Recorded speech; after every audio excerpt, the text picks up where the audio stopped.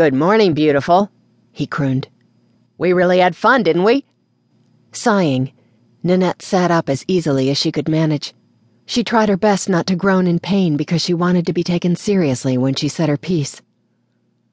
"Actually, Tomas," she began as she settled some pillows behind her back, "you had fun. I, on the other hand, felt somewhat violated, not to mention that I hurt in places that I didn't know I could hurt. What the hell was that last night?" "Oh, come on, Nanette," he cajoled.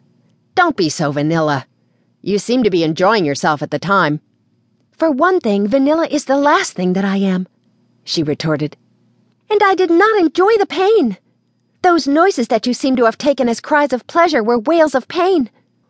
When did I ever lead you to believe that I would like something of that nature? If I ever did give you that impression, please understand that it was a very mistaken one, and that pain has never been something that I like in any part of my life.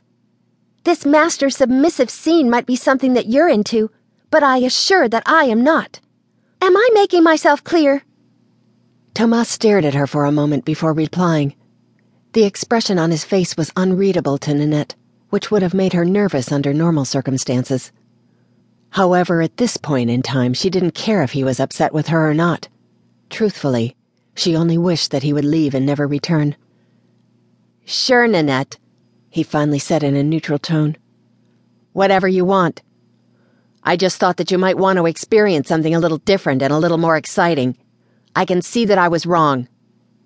"Tomas," Nanette said, the frustration evident in her voice.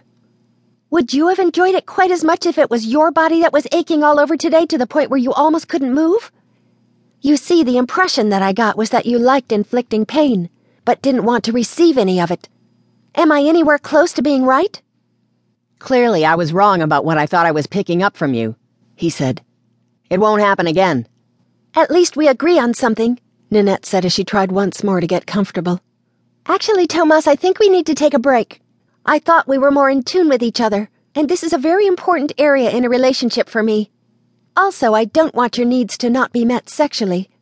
As this is the type of sexual situation that you want or need in your life, you need to be with someone who enjoys it as much as you do." Suddenly, he leapt into action. "Nanette, no!" he cried. "I apologized, and I guarantee that nothing like this will ever happen again. Let's just forget it ever happened. I'll make it up to you, I swear." Oddly enough, Nanette was unmoved by his pleas. Everything that she had felt for him up to last night had been completely erased. She had become totally numb where he was concerned, and she seriously doubted that there was anything he could do to change her mind. "I can't forget what happened, Tomas," she said as she looked into his hazel brown eyes that only hours previously had caused her heart to pound in her chest. Now she didn't feel a thing. "My body hurts too much to forget. Now please just go. When I am ready to speak with you again, I'll call you. Please respect me at least enough to allow me this time to think." He looked as if he was about to launch into a protest, but instead, he simply stood up and walked back into her bathroom.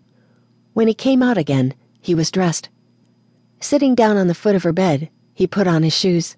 Then he stood and walked back to where Nanette was sitting. "All I can say is that I'm very sorry for my mistake," he said. "I do hope that you will consider how great things were between us up until I screwed up last night, before you make a final decision about us." Wisely, he didn't try to kiss her goodbye. Rather, he looked at her one last time and left her bedroom. She could hear the front door close after him.